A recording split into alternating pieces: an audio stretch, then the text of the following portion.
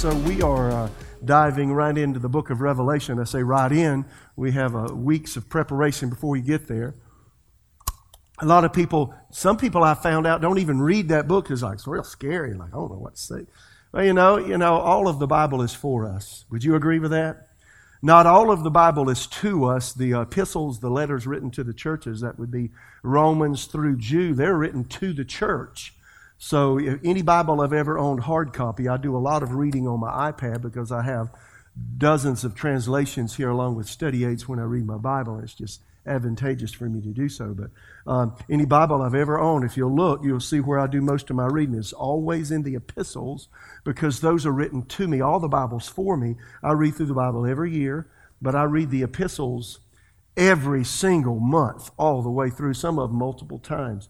So I usually read a gospel every month, as well as the book of Revelation and the epistles. Some of them I read more than once, but anyway, then read through the whole Bible once a year. So anyway, the book of Revelation, it's not as scary as you think it is. And so we're talking about that, and we're going to go into some fair detail. It'll take time. Hopefully we may get through before Jesus comes back. If not, he'll finish up with a big seminar in heaven, maybe. I don't know. But nonetheless, this is part 3, book of Revelation, introduction. I love J.B. Phillips' translation, Ephesians 1:9. He says this, "For God has allowed us to know the secret of His plan, and it is this." I love this. He purposed long ago in His sovereign will that all human history should be consummated in Christ, that everything that exists in heaven and earth should find its perfection and fulfillment in Him. I love that. Why do I like that? Well, because, you know, God created originally this planet as a pristine environment for human life. In fact, you've heard me say this before. You can do some studying, but scientists, Christian scientists, many believe that the earth was basically a hyperbaric chamber with unusually high oxygen saturations, which created an environment for life. The truth is, God created us to live eternally in our human bodies, in perpetuity, in eternity, on this planet forever, and never vacate our bodies. It was never God's plan that there be a curse. It was never God's plan that there be death. It was never God's plan that there be sickness, disease, lack, need, want, war, tumult, calamity, disaster. No, it was God's plan that He be our Father and we be His family. And out of God's primordial desire just to love, out of that deep hunger, God is love, He created us. And we are the object of His love. Isn't that incredible? And that's the reason the Bible says, "For God so loved the world that He gave His only Son." So if you think originally God creating us, putting us on a planet, and on that planet is everything necessary for carbon-based creatures like us to exist for eternity. We will never run out of resources. Is that good news? The earth will exist in perpetuity, in eternity, forever. So God's plan was marred when the first man and woman sinned, Adam and Eve, and God's plan was thwarted. It was hindered. Death ensued. We were separated from God. We went our own rebellious way. Resultingly, you know, there's all the things that have to do with the fall and the hatred, the angst, nation against nation, person against person. And Jesus comes back to right all of the wrongs. The first thing Jesus did was enable us to regain relationship with God. Is that good news? Second thing that Jesus did is at the rapture of the church, we'll get an immortal body. Is that good news?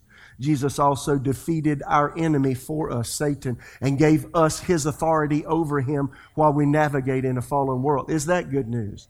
But the book of Revelation is all about God regaining control of the planet He lost through Adam and Eve's sin.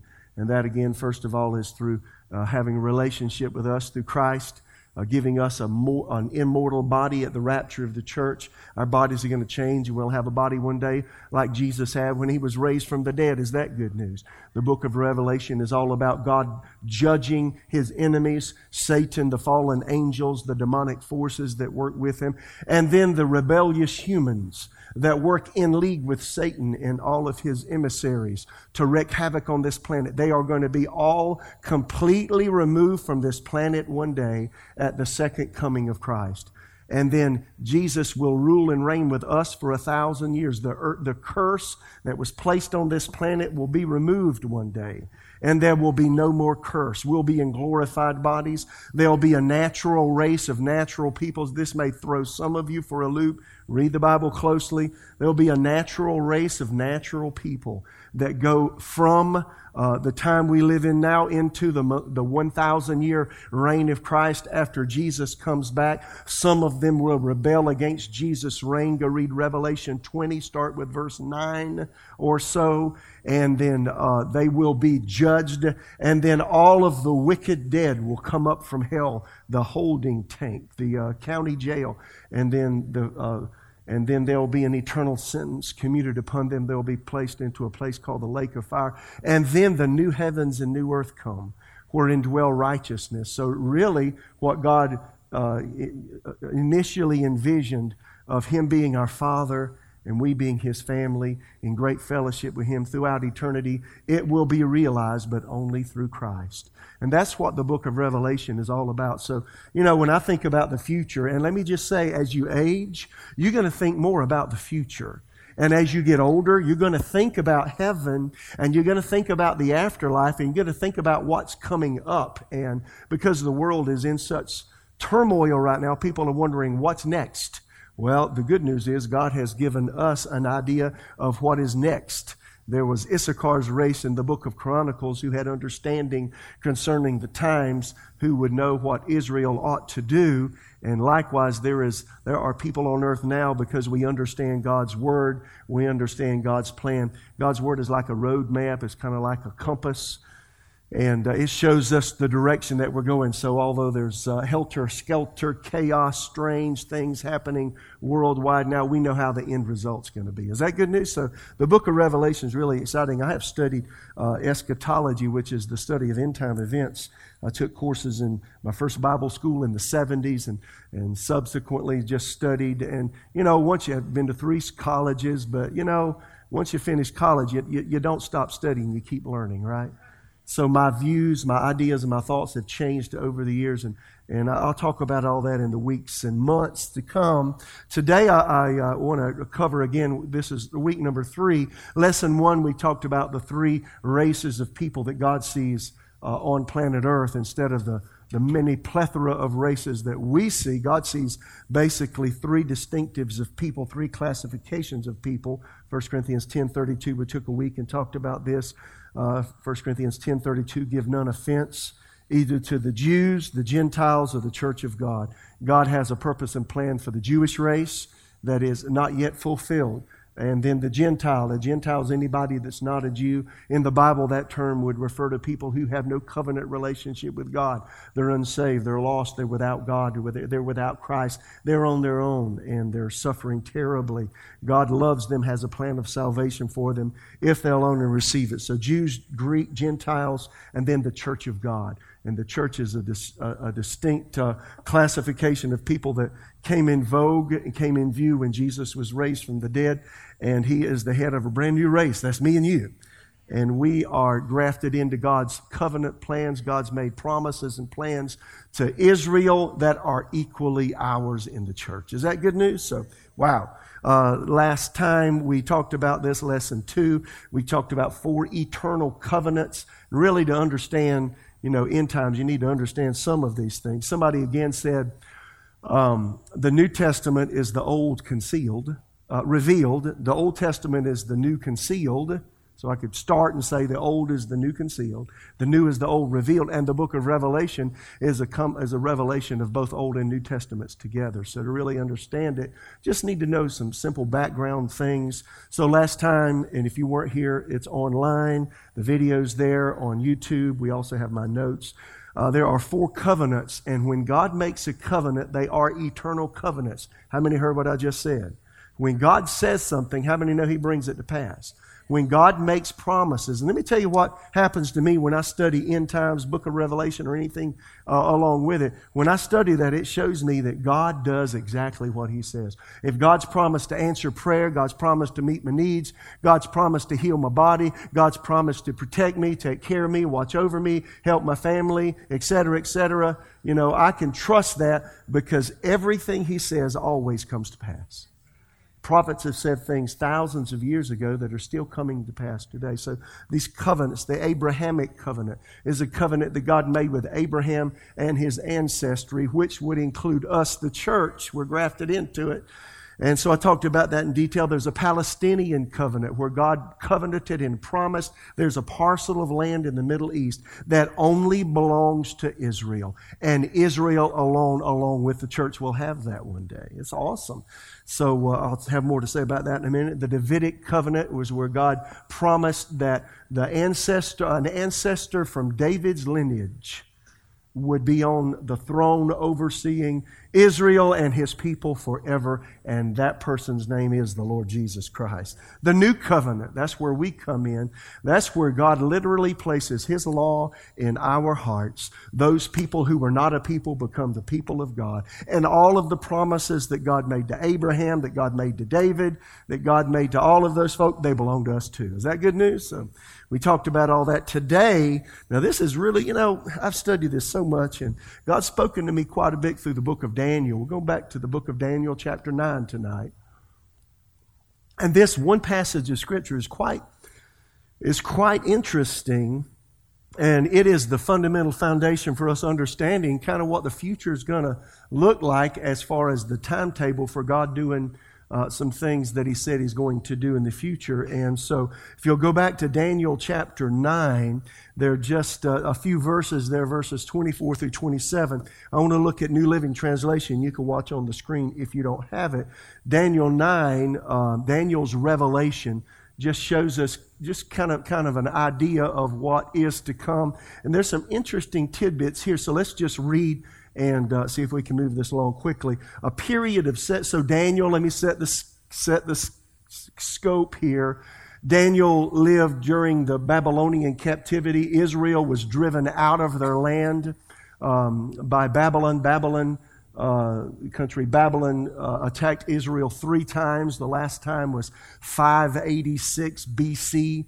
That's 2,500-ish years ago. And drove them out of Jerusalem, and the Jews went into Babylonian captivity for 70 years, and that during Daniel's lifetime. And Daniel was a guy who was a seer. That is, he literally saw into the spirit realm, and then he saw the future. He sought God. He was a major prophet in the Old Testament. God spoke to him in some incredible ways. So the understanding we have about what God's going to do before Jesus comes back in a large way, we have to thank Daniel for his perseverance and his heart to seek God. So Daniel lived most of his life in Babylonian captivity, and God would speak to him mostly through the duration of his life, and we just have him to thank. So here he is, Daniel 9. Daniel was seeking God about Israel, had questions about what was going on. So it says here, God spoke to him and said, a period of 70 sets of 7 have been decreed for your people and your holy city to finish their rebellion, that is the rebellion of Israel, to put an end to their sin, that is the sins of Israel, to atone for their guilt, to bring in everlasting righteousness, to confirm the prophetic vision, and to anoint the most holy place. And verse 25 says, now listen and understand, 7 sets of 7 plus 62 sets of 7 will pass, and we'll explain all that. From the time of the command is given to rebuild Jerusalem until a ruler, the anointed one, comes. Jerusalem will be rebuilt with streets and strong defenses despite the perilous times. So there it is, and that's what, and then verse 26 says, after this period, 62 sets of 7. We'll come back to it. The anointed one will be killed, appearing to have accomplished nothing. The anointed one is the Lord Jesus Christ, and a ruler will arise, whose armies will destroy the city and the temple. We'll talk about it. The end will come with a flood and war, and its miseries are decreed from that time to the very end. The ruler will make a treaty with the people for a period of 1 set of 7. but after half this time he will put an end to the sacrifices and offerings, and as a climax to all his terrible deeds, he will set up his sacrilegious object that causes desecration until the fate decreed for this defiler is finally poured out on him. And you're thinking, what in the world is that all about? Well, here's the background. For 490 years prior to Daniel's time, now listen to this. This will kind of freak you out. Israel disobeyed God. God promised that they would be his covenant people. The beginning of the Jewish race is Abraham. Abraham, had a supernatural child of promise named Isaac. He was 100. His wife was 90. That's history. And then the Israelites are God's covenant people. And here we are, fast forward to Daniel's day. For the last 490 years of Israel's existence, they did what God asked them not to do. They worshiped the false gods and got involved in the idolatry of all of the nations around them so badly that you can go, as you read the Old Testament, you'll read these things. Some of the kings of Israel and Judah in the Old Testament literally brought the idols of the nations around them into the temple, into Jerusalem, and they worshiped them. They worshiped them all over the place. God said, don't do it, don't do it, don't do it. As long as you honor me as the only God, as long as you worship me, as long as you obey my word, I will bless you. You'll be unlike any other nation. But if you defy me, if you listen to the other nations, if you listen to their ways, if you imbibe their ideologies and their idolatry, you will inherit a curse. And that's exactly what happened. So by the time Daniel came around, 490 years had passed, and Israel had been in rebellion to God for 490 years. Let me tell you what I get out of that. You may think, and we may think, a person may think that you can do what you want to do and sin and get away with it. But here's the way the Lord is. There's one scripture. Man, I read this years ago. It scared the bejeebies out of me. And it's found in Ecclesiastes chapter 8, verse 11. This is the New Living Translation, which is really good. You can't misunderstand this. When a crime is not punished quickly, people feel it's safe to do wrong. Hello? Huh? Little boy steals $1 from his daddy every week. Or maybe $5. Get real, because he wants something, and he said, well, I'll never get caught. He's got a big wad of money. He'll never miss that $5 bill. Well, sooner or later, dude, you're going to get caught. And, as a pastor, I've been in ministry since 1981. I can't tell you how many people. Here's the idea. Well, I did it one time and nothing bad happened. I'm going to do it again because I like that. And you know what? Sooner or later, as the old farmer said, your chickens come home to roost. So be aware, so all of us are tempted by our culture. You're tempted by your flesh. You're tempted by the things around you. One thing that should make you think 3, 4, 10, 100 times about doing what you know is wrong is even though it might not be judged today, sooner or later. The later is when you stand before Christ. Now, I don't know about you, but I'd rather judge myself now, wouldn't you? So Israel, because nothing happened. I'm worshiping idols. I'm still blessed. The crops are coming up. The cows are having babies, and we're just having a big time. We got sheep, goats, animals. We got fig trees galore, olive trees. We got all kinds of fruit and delicious stuff. Everything's great. Everything's good. We've got a big army. We're okay. That's where we are in America. We're blessed in America today because our forefathers paid the price of discipline and life, some giving their blood so that we can be free. And we think now we've got this idea that I deserve this. You don't deserve anything but hell. Now that's how I think. No, I'm privileged to walk with God, and I'm privileged to have a free mind.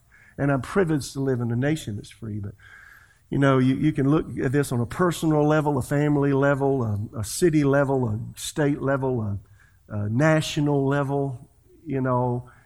All of us are privileged because of the grace of God. Would you agree with that?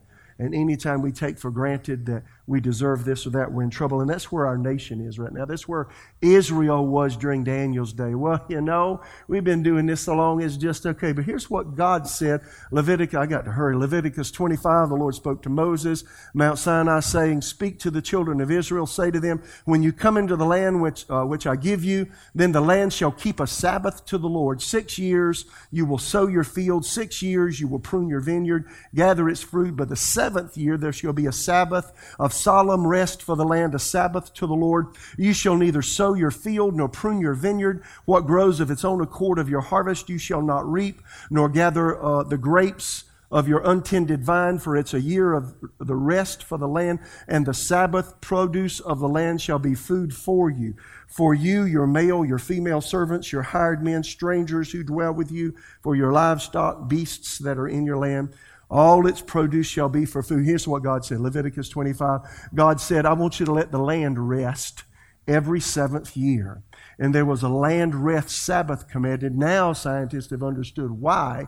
Is you let the land rest 1 year, then the soil is replenished of all of its nutritional properties and not depleted by growing all the time.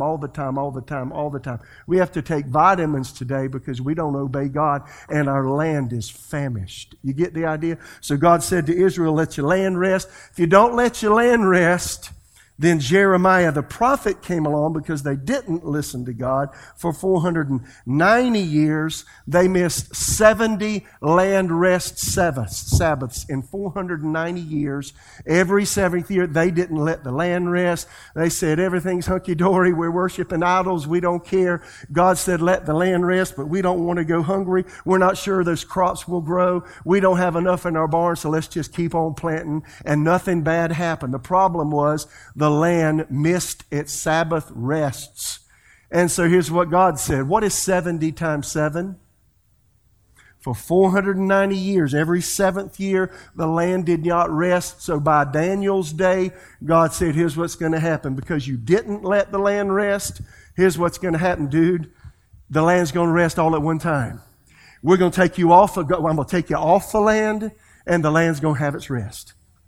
You're going to have a hard time. But the land is going to rest.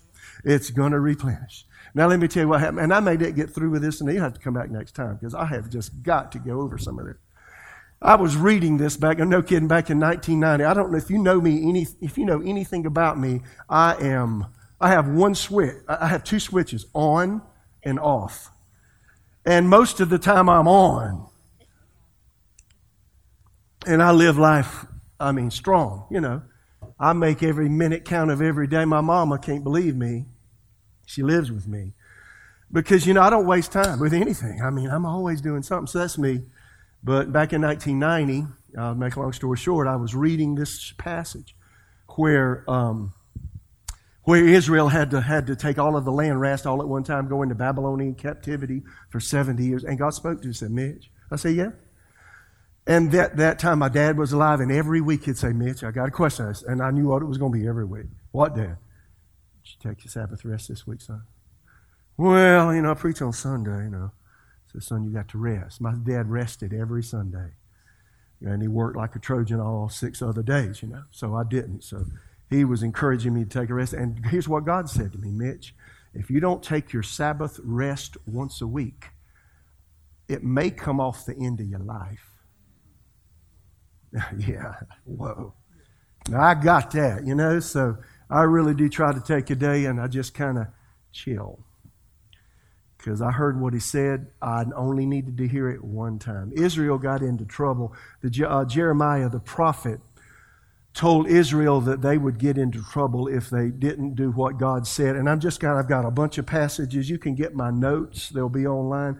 I've got several passages that say basically the same thing. Here's Jeremiah 25. Behold, I will send and take all of the families of the north, says the Lord, and Nebuchadnezzar, the king of Babylon, my servant, and will bring them against this land, against its inhabitants, against these nations all around, and will utterly destroy them and make them an astonishment, a hissing and perpetual desolations.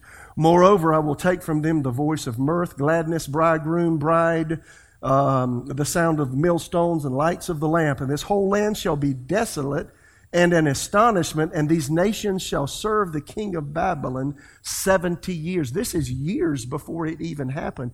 God said, you're not listening to me. Something's going to happen. You better get ready. And nobody would listen to Jeremiah the prophet. He said it over and over. Jeremiah 25, Jeremiah 27, Jeremiah 29, 2 Chronicles 36 mentions it. And most of these places mention 70 years. You're going to be off your land. You better get your ducks in a row. And they didn't listen. So that's what happened. So Daniel was praying. Daniel was, y'all need to give me, can y'all wait till 10 after?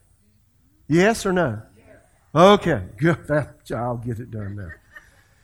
So Daniel, for 490 years, God said, here's what's been happening the last 490 years, disobedience, judgments during your lifetime. Israel is out of the land. Daniel said, well, what's happening after that? What's going to happen? He began to seek the Lord. And that's when God gave him Daniel 9, 24 through 27. So he showed him the next 490 years of Israel's history. The last 490 wasn't good. But the next 490 was the redemption of Israel by the mercy of God. And God showed them what would be happening until Jesus comes back and we enter into the eternal reign of Jesus on earth. Now that's exciting. Is that interesting? So here's what he said. In verse 24, 7 weeks are determined. Let's see what it says. Where are we here? Let me go back up here. And it says, a period of 70 sets of 7 has been decreed for your people and the holy city. 70 sets of 7. 490 years have been decreed. 7 sets of 7 plus 62 sets of 7. So he kind of divides it up a little bit. And so here's how it is divided up. In verse 24, 7 weeks is literally 70 sevens or 70 weeks of years. 490 years of time is what he's talking about. And that covers, again, the time period from the time of Daniel until the Messiah rules the earth for all of the ages to come. So it's divided into 3 main parts. Number 1, verse 25. Know therefore and understand that from the going forth of the command to restore and build Jerusalem until the Messiah, the Prince, there shall be 7 weeks. And then 62 weeks. So the 7 weeks, that's 49 years. Listen to this, in 444. Now this is in history. You can read this just like I can. The Persian king Artaxerxes in 444 BC. Watch this. He said, Israel, you're back in your land, rebuild Jerusalem. You can have your kingdom back. You can have your land back. You can have Jerusalem back. Get after it. It took them just a few days. It took them, I think, 49 years to rebuild the city. Just took 52 weeks, I think, to actually rebuild the walls. But 49 years they rebuilt the walls around Jerusalem. And then he said there's 62 more weeks, or 434 years. What's 62 times 7? 434. What's 434 plus? Here's some mathematics. What's 434 plus 49? 483. 483 years of Jewish time is what God told Daniel. He said from the time that King Artaxerxes says build the wall until the time that that your Messiah is cut off will be 483 years. Boom. Jesus came and was cut off, and Jerusalem was plowed under in 70 AD. Jesus died in 33 AD. By 70 AD, they were off of their land. So here's what these verses reveal. They reveal 483 years of Israel's history from the time that the walls were rebuilt in Jerusalem after they came back from Babylonian captivity until the time Jesus died and Israel was off of its land.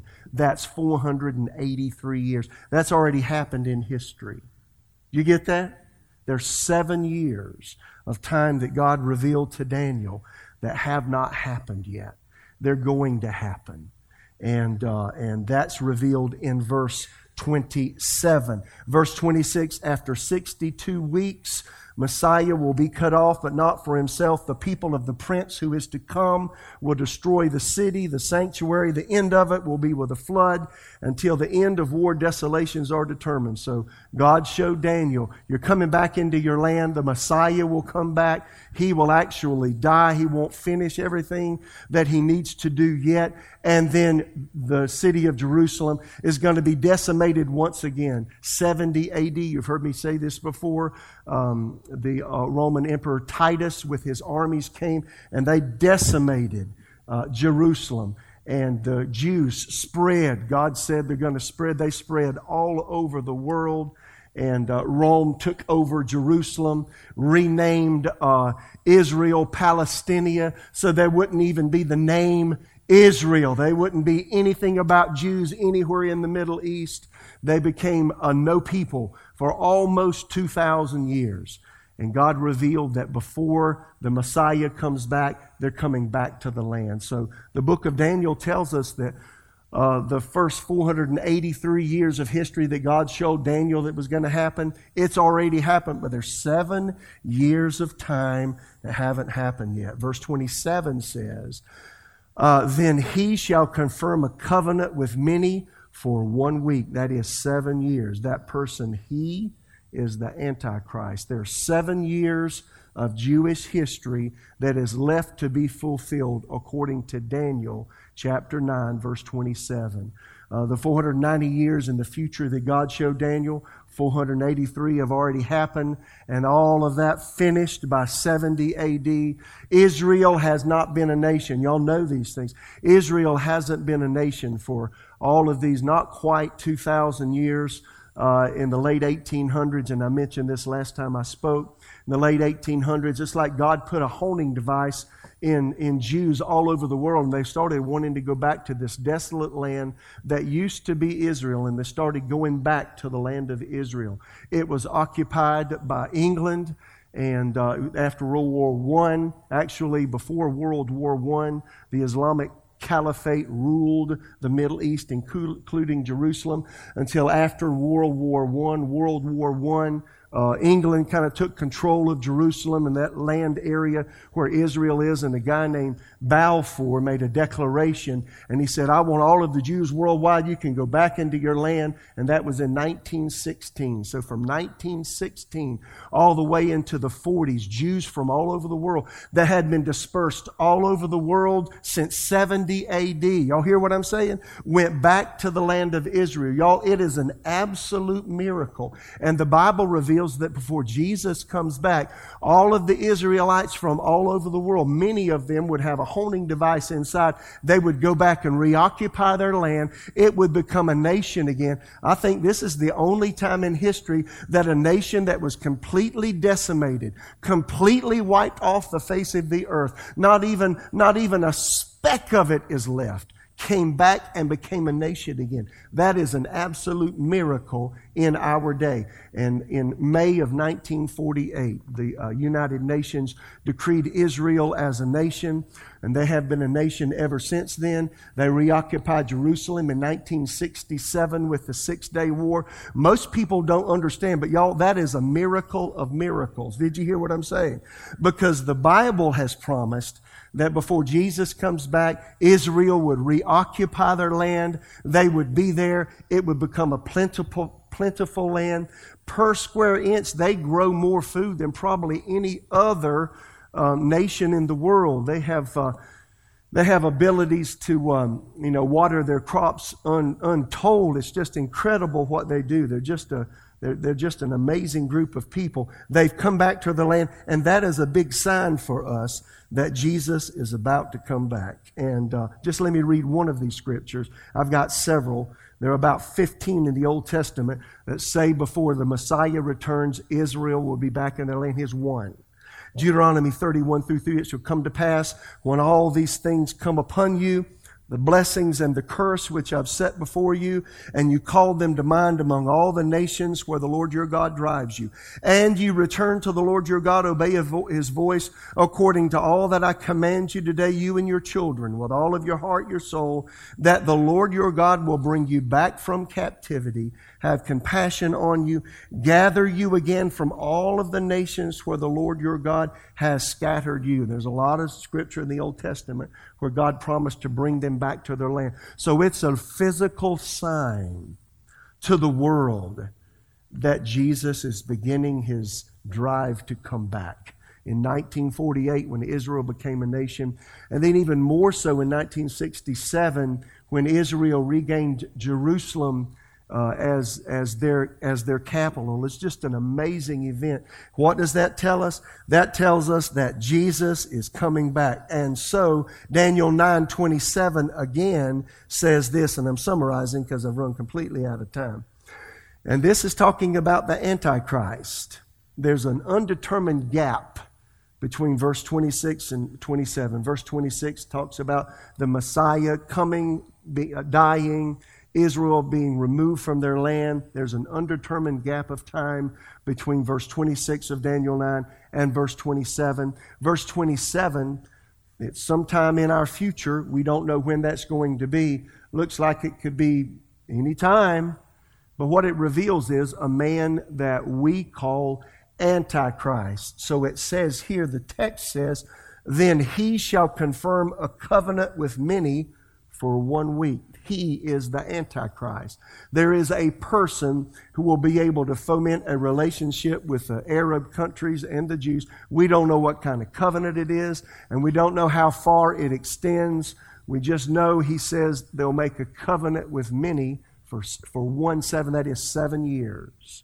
So there's a covenant coming between Israel and their enemies. So here's what you and I can be looking for. In our future, the next thing in the Middle East that tells us that Jesus is coming at some point in the not too distant future, when a ruler arises in the Middle East and says, we're making peace with Israel because, they're armed to the hilt and they're ready to defend their little small country about the size of New Jersey. And nobody's going to take it away from them. I can tell you that. They won't let it happen. But anyway, once that peace treaty signed, just figure it out. 7 years of time, and it looks like Messiah will return. Is that exciting to you? And so, Israel's been on hold for the last almost 2,000 years. And because of unbelief, they didn't believe Jesus was Messiah. God said, well, you're in unbelief. I'm just going to set you on the side. You still got covenant promises I've made to you. I've got promises I made to Abraham, promises I made about land, promises I made to David. But you know what? I'm setting you to the side, and I'm going to deal with people that will believe that my Son came to set us free from sin, and that's called the church. Is that good news?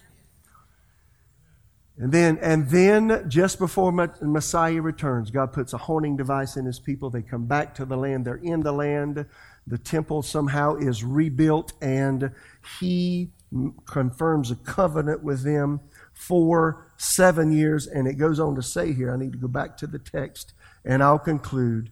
But it says here, Daniel 9:27, the ruler will make a treaty with the people for a period of 7 years. But after half this time, he will put an end to the sacrifices and offerings. So it looks like the Jewish temple will be rebuilt, something really, really simple. And the Hasidic Jews who still believe in sacrifices, animal sacrifices, they don't believe in Jesus as Messiah, they'll start offering animal sacrifices again. The Jewish temple will be somewhere probably on the Temple Mount. I know the Mosque of Omar is there. The Al-Aqsa Mosque is there. I get all that. But they're going to be there too. Somehow Israel and the Arabs are going to be able to work in peace together for a period of about 3.5 years. Midway into that, this guy that the Bible terms Antichrist, man, he's going to say, look, I know I said it's peace, but Jews, you can't offer your sacrifices anymore. And he desecrates their temple. He begins to slaughter Jews and Christians. And then the Great Tribulation, 3.5 years of hell break loose. So that's what's in the future, and that's what Daniel 9:27 reveals.